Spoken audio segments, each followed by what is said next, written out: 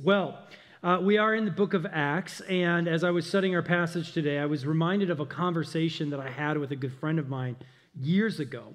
And we were talking about the mission of the church and what it means to follow Jesus. And as I remember it, the conversation was somewhat heated. There were some disagreements, and we weren't being disrespectful or anything, but we were definitely passionate about our views on these specific subjects.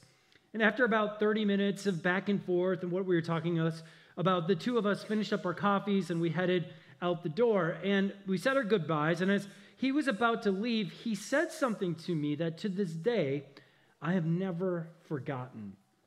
As he was leaving, he turned back to me and he said, you know, Ryan, I just never want you to forget that we aren't called to be effective.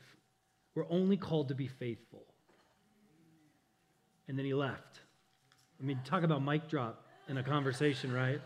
Now, I was a really young pastor at the time. I was naive. I was very impressionable in so many ways. But those words have hung in my brain for decades. Now, to be fair, my friend wasn't necessarily arguing that we shouldn't seek to have impact in our world or see the kingdom of God grow in the world. He was, however, making it very clear as to where our attention should be as pastors, in my case, and as followers of Jesus. Now, my friend's statement was really a reality check for me that day. I was a young pastor, and I was seeking success in my ministry. I wanted the numbers, so to speak, to match the work that I was putting in. And I had to ask myself the hard question, am I seeking a life of success and effectiveness, or am I seeking a life of faithfulness? Because while faithfulness may not bring about the success and effectiveness as we would like to measure it, it is the only thing that A, pleases God, and B, will bring lasting change and redemption into our lives and into the world. So let me ask you this. Are you seeking a life of success and effectiveness, or are you seeking a life of faithfulness? And maybe even more important, what does it even mean or look like to live a life of faithfulness? Or better yet, how might we become a more faithful people of God? To get to the bottom of that, I want to open up back to the book of Acts. If you haven't done so yet, you can grab the YouVersion Bible app. It's on your phone. You can download it, go to More and Events, and follow along with everything I'm going to cover. We're going to be in Acts chapter 20 again today. Now, quick recap from last week. At the start of Acts chapter 20, Paul leaves Ephesus after spending 2 years there. And he makes his way through Greece and Macedonia on his way to Troas. And it's there that one of the stranger stories in the New Testament, and especially the book of Acts, occurs. You may remember it. While Paul is preaching late into the night in an upper room in someone's home, a young man named Eutychus dozes off, which can happen in church. I get it, okay? If you weren't here last week, you missed it, go back, listen to that message, okay? He dozes off in a windowsill, which I do not recommend you do if you're going to sleep, and he falls 3 stories to his death. Now, fortunately, the Holy Spirit is able to revive him, bring him back to life through the power, through Paul, and the young man is revived and he's well and he goes home. And Paul would spend about a week in Troas before he decides to move on in his travels. And this is where we're going to pick up the story in chapter 20, verse 13. Paul went by land to Assos, where he had arranged for us to join him.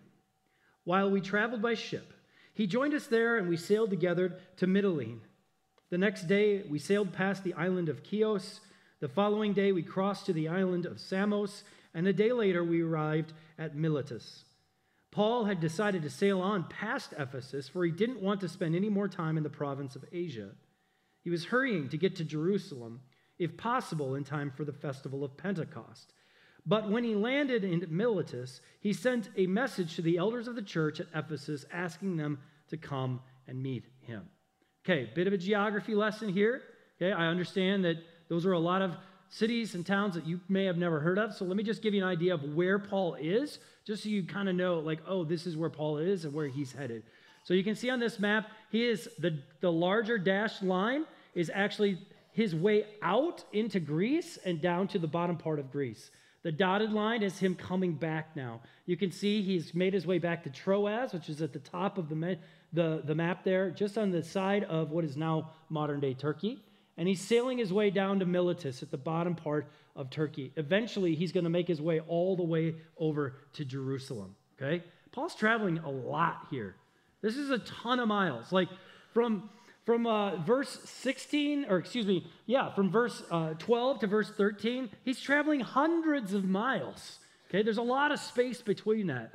Paul is putting in a lot of time to get from place to place to place. But he's making his way down to Miletus. And one of the things that he asks is he doesn't stop at Ephesus, which is just north of Miletus. Instead, he asks those in Ephesus to make their way down to Miletus, which is no easy task. They could have taken a ship, but most likely they walked, rode donkeys, camels, something to make their way down. It was probably a day or two worth of travel for them to meet Paul in Miletus. And as you can see, his travels are getting him where he needs to go. And if you remember, where he needs to get to is Jerusalem. The church in Jerusalem is suffering. It's under great persecution at this time. And so Paul is making this trip around Greece and Asia Minor to collect money so that he can bring it back to the church in Jerusalem and be able to provide for them through this very, very difficult time. And so he also knows something about this travel. He knows, and we'll find out more in this passage, that this is some of his final moments in this area. So he invites those from Ephesus to come down and meet him because he wants to meet with them one last time before he heads to Jerusalem, where then his eyes will be on Rome. And so here's where we pick it up, verse 18. And I want to note here, as we pick it up in verse 18, you're going to see Paul's heart, his pastoral heart, on full display for everyone who's present. Verse 18. When they arrived, he declared, "You know that from the day I set foot in the province of Asia until now, I have done the Lord's work humbly and with many tears. I have endured the trials that came to me from the plots of the Jews. I never shrank back from telling you what you needed to hear, either publicly or in your homes. I have had one message for Jews and Greeks alike, the necessity of repenting from sin and turning to God and of having faith in our Lord Jesus." So here you can imagine the scene. All of these leaders from surrounding churches, including the church in Ephesus, which is booming at this point, gathered together, and Paul is bearing his soul to them. You can almost hear the desperation in his voice. He wants the leaders from Ephesus and those who are present to hear his heart. Not just what he knows, not just what he's learned, but to really hear his heart. And so he tells them, I've worked humbly and tearfully. I have endured numerous sufferings, and I have done it all, while never holding back on what needs to be said to those inside the church and those outside the church. Which, if you remember, up until this point, when Paul speaks and he says some of the hard things, it also gets him in very hot water. And then Paul reiterates what is of most importance to him. The message above all messages, the only thing that he knows is worth preaching. And he reiterates that it is this same message that exists for all people. It does not matter if you're Jewish or Gentile, if you're Greek, if you're Turkish, it doesn't matter. This is for all people. Whether we know all of the scriptures or we know none, Paul consistently and continuously says to those who are listening, repent from sin, turn to God, and have faith in Jesus. Now, from Paul's letters that he writes to the church in Corinth, in Ephesus, Galatia, Philippi, we know that Paul talks about all sorts of things. If you read those letters, you'll just hear him talk about all different topics and subjects. He'll talk about marriage and parenting and the church. He'll talk about church discipline and service and generosity. But at the heart of all of it for Paul is this one message. Repent and place your faith in Jesus. He keeps coming back to that. And as these leaders of the church gather, he reminds them, look, all of the things that I've said, it boils down to one thing for all people, for all time. Repent, turn to God, and have faith in Jesus. And he emphasizes this one message because it is so important to what he is telling those who are listening. And he's telling it too because it is something that matters in terms of what it means to be faithful. Verse 22, Paul goes on, he says, and now I'm bound by the Spirit to go to Jerusalem. I don't know what awaits me, except that the Holy Spirit tells me in city after city that jail and suffering lie ahead. But my life is worth nothing to me unless I use it for finishing the work assigned me by the Lord Jesus, the work of telling others the good news about the wonderful grace of God. And now I know that none of you to whom I have preached the kingdom will ever see me again. I declare today that I have been faithful. If anyone suffers eternal death, it's not my fault, for I didn't shrink from declaring all that God wants you to know. Now again, Paul's trip through Macedonia and Greece, modern-day Turkey, it really is not only to connect with the churches in the area, but it's also to raise these funds for the church in Jerusalem. And Paul seems to have been hinting all throughout chapters 19 and 20 that this is the last time that these people are going to see him. In previous passages, he seems to be indicating that this is his final lap. And by verse 25, right here, he confirms it. He says, this is the last time you're going to see me. You'll never see me again. But there's a couple things I want you to notice from Paul's words in this section of the passage. First, Paul makes it very clear what his purpose on this earth is. His purpose has been to be faithful to his calling of telling others the good news of Jesus. Notice he doesn't say, my life is worth nothing to me unless I'm seen as successful and effective. He doesn't say, my life is worth nothing to me unless I reach this goal or this milestone. The only measure by which Paul is concerned is his level of faithfulness to what God has called him to do. And faithful he was. I mean, Paul even acknowledges that his faithfulness has been true in verse 26. With confidence, which Paul never lacked confidence, but with confidence, Paul says, I declare today that I have been faithful. He knows it. I have been faithful. It's clear that Paul has done a lot of thinking and reflecting on his life during these final days of his travels back to Jerusalem. It's becoming more and more clear to Paul that his ministry days are numbered, and he's reflecting upon, have I been faithful? Forget about the churches and the people and the numbers and all that's going. Have I been faithful?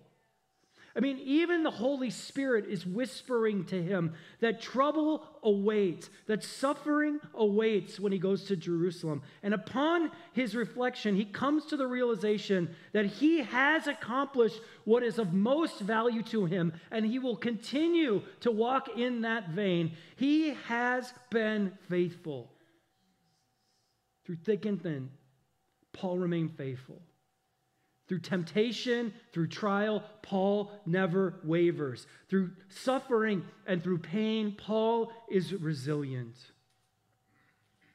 You know, I wonder if we took a minute to reflect on our lives, what adjectives might come to mind that would describe us?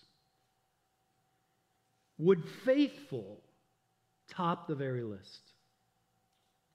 Would we even want it to top the list? Would it even make the top 10? I don't know about you, but from all I know of the Bible and the teachings of Jesus and of Paul and other authors of Scripture, what I want people to say more than anything else at the end of my life, what I want people to say about me when I am long gone, is he was faithful. I really I really don't want to primarily be remembered for whatever success or lack of success or effectiveness I may have had in this life. There were times, especially when I was younger, and I know I'm not, that much older, but when I was in my 20s, where it was all about success and effectiveness, I wanted people to know that I was good at what I did. And I was good at what I did. But I was not concerned about faithfulness. And I'm telling you, as I read the scriptures, I become more and more convicted and convinced that the end goal of the Christian life is faithfulness to what God has called us to. And I want the same for you, and I want the same for this church. I want you to be known now and after you're gone from this earth as someone who was faithful. Faithful in following Jesus wherever he has placed you. Faithful in carrying out the mission of the kingdom of God in this world in whatever way he has called you. Faithful in being an ambassador and a representative of Jesus Christ in our world, bringing the good news to every nook and cranny that we enter into. But here's the thing. For this to happen, it will require us to continuously go back to that one message Paul preached over and over and over again. I refer to it as the faithfulness equation. Some of you don't like math. That's okay. This isn't going to include numbers, I promise, okay? So I just want to go back to verse 21 for a moment, because here Paul lists what I call the equation, if you will, the recipe, the ingredients for living a faithful life. Paul says, and I read it again, I have had one message for Jews and Greeks alike, the necessity of repenting from sin and turning to God, and of having faith in our Lord Jesus. Paul says, when you boil it all down, the Christian life following Jesus comes down to two things. Repent and turn to God, and have faith in Jesus. That is Paul's singular message to all people, all time. When you read, say, the book of 1 Corinthians or the book of 2 Corinthians, and he's talking about subjects like sexual immorality or parenting or finances, everything boils down to those two things. Repent and have faith in Jesus. Repent and have faith in Jesus. Now, if you aren't familiar with the word repent, it's really not like a dirty word or anything like that, okay? It's simply a turning away from one thing and a turning towards another. And so when Paul says, I want you to repent, he's saying, I want you to turn from that way that you've been living that's evil and wicked and sinful, and I want you to turn towards goodness and love and mercy in God. To repent and to then have faith in who Jesus is, what he has done, and what he has called you to do. Repent and have faith. These two things are the two pieces of someone living a faithful life. They're like the two sides to a faithfulness coin, if you will. And for Paul, to live a faithful life actually requires a dual response. Have faith, yes, but also repent. Bringing these two together, this is the secret sauce to living a faithful life.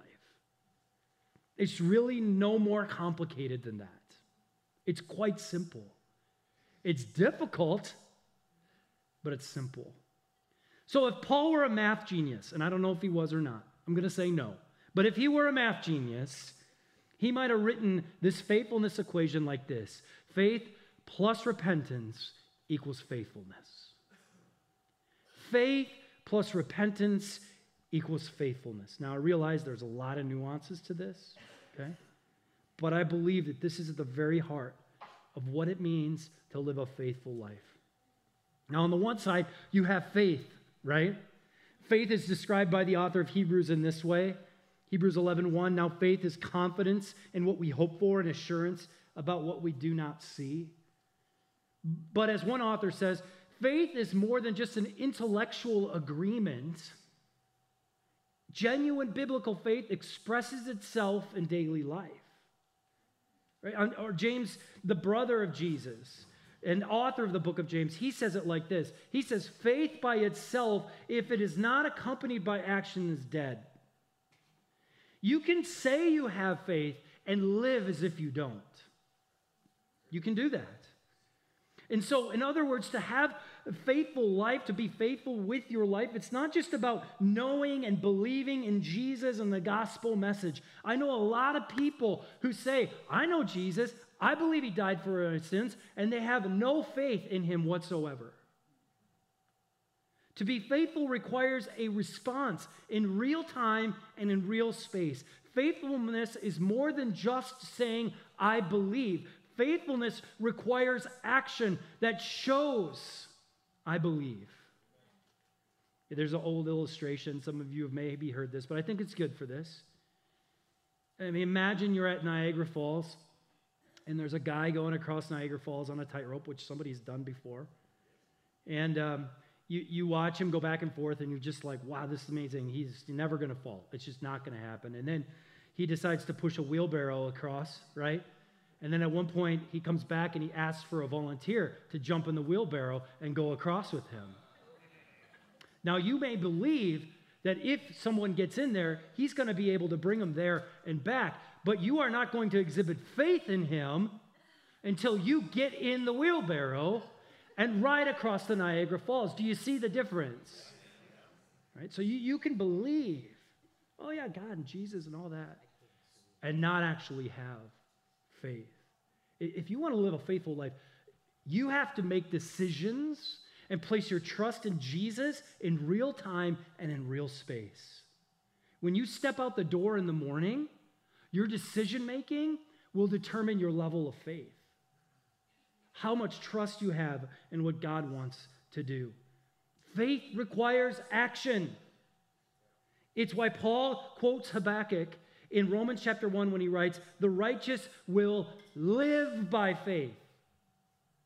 The righteous will live, not think. They will live by faith.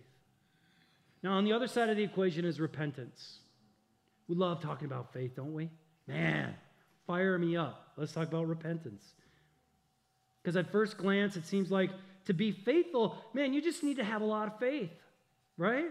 Which is true, but not separated from greater levels of repentance in your life as well. Think about it. If I have faith in who Jesus is, wouldn't it make sense that I would also repent of ways that are counterproductive to that faith? Yeah. It wouldn't make sense for me to say, I trust Jesus with my future. I have faith in Jesus for whatever may come, but then sit in a corner and worry and fret all day. Those two things do not align. It wouldn't make sense if I had faith to share the good news about Jesus, but then lived as if it weren't true. It doesn't make sense to have faith to manage my finances biblically and become increasingly more generous, but then also spend wildly. Those two things don't add up. You see, the faithful life is the sum of a person's faith and repentance. If I'm seeking to live a faithful life, I have faith in living a life free from substance abuse. So I seek recovery and I repent of my past. If I'm seeking to live a faithful life, I have faith in Jesus and I worship him on Sundays and I repent of any false gods or idols I may have set up in my life. If I'm seeking to live a faithful life, I have to faith to work with integrity, and I repent of the ways in which I have cheated or lied my way to get to where I am. You see how this works? Faith plus repentance equals faithfulness. Paul preaches this one message over and over and over again. Now, what's interesting is that if we aren't careful, we can get caught up in the whirlwind of one or the other. I will hear people talk about a situation they're dealing with, and they'll say something like, I just need to have more faith that this is going to happen or God will come through. And when I look at this situation, what I want to do, I don't. But what I want to do is yell at them and say, you don't need more faith. You need a lot more repentance. to be faithful in this area, right? My finances are a mess. I'm just going to have faith that God is going to take care of this. You've been there before, right? I mean, I don't want to change my ways. I just want to have faith that God is going to change this. And I just want to be like, repent and turn to God. My marriage has fallen apart. I just want to have faith that God is just miraculously going to make this change. And God is going, stop being such a jerk to your wife. Man up to your issues. Deal with your problems. I will be here for you. Have faith that I will try. But you have got to repent if you want to be faithful in your marriage. And we preaching now. Okay, 5 of you are listening. You got to get more on board. Here we go. I really don't want you to miss this because it is so easy to come to church and walk out the doors and go, man, I have so much faith in God, but never change a thing about what God is asking us to do next. And so many of us walk through life claiming, I am living this faithful life, when we are holding on to all of these sinful ways. And God is calling us out of that into the abundance of life, a faithful life. And as long as we hold on to those things, we will never live a life of faithfulness. You know, in many ways, this would be the beginning of the end for Paul. The road he's about to travel will be one of the hardest roads that he will have to travel in his life. But through it all, Paul has, and he continues to remain faithful, regardless of what the results may bring. He will seek faith and repentance all the way to the end. And as he reflects on his life in Acts chapter 20, he says, I declare that I have been faithful, that I have lived by this one message. I have not just said it. I have not just preached it. I have lived it. Faith in our Lord Jesus Christ, repenting daily, not just once, daily, of the ways in which I fall short, allowing God's kindness to bring me back time and time again. Paul says, I have been faithful. And he's telling these leaders in this room, he's saying, I want this for you. As you go back to your churches in Ephesus and Troas or wherever you've come from, be faithful. The goal is not success or effectiveness as we might imagine it in our minds. The goal is faithfulness. So stick to this one message. Have faith in Jesus. Trust him with all of you. Surrender your life to him. Look deeply in the ways in which you have turned away from him, in the sinful patterns that you have built up in your life, and repent of those. Turn towards God. Live a faithful life. God has not called you to be effective and successful. Now, those things may come, but that is not what he's called you to do. God has called you to simply be faithful, to place your trust in him, all of it, to repent of the ways in which he's calling us by his kindness out of sin. And so, like Paul, I bring this one message to you today. Repent, turn towards God, and have faith in Jesus Christ. Follow him, walk with him. This is the equation for a life of faithfulness. Let's pray.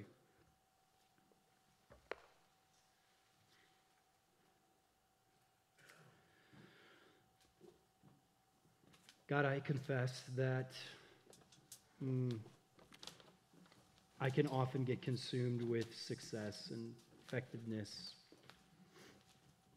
I mean, we want that. We do. But in the kingdom of God, that is not the goal. I pray that this message hits home with us, Lord, that if there are things that are holding us back from living a faithful life, God, that you would reveal that to us, that by your kindness and grace, you would lead us to repentance. You'd bring conviction. God, that you bring support and community.